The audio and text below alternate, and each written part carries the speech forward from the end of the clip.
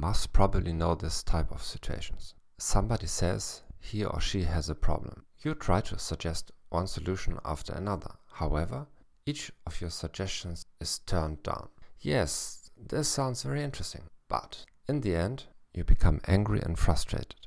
Eric Berne calls this a game because it is played with an underlying set of rules. How can you stop this? You start becoming aware whenever somebody is playing this game with you. Probably even you yourself may be playing it from time to time. Instead of giving solutions immediately, you try to stop the game at the beginning. Example: I'm so bored. Answer: it is okay to feel bored from time to time. And ask clarifying questions. What makes you feel bored? Just do not give solutions.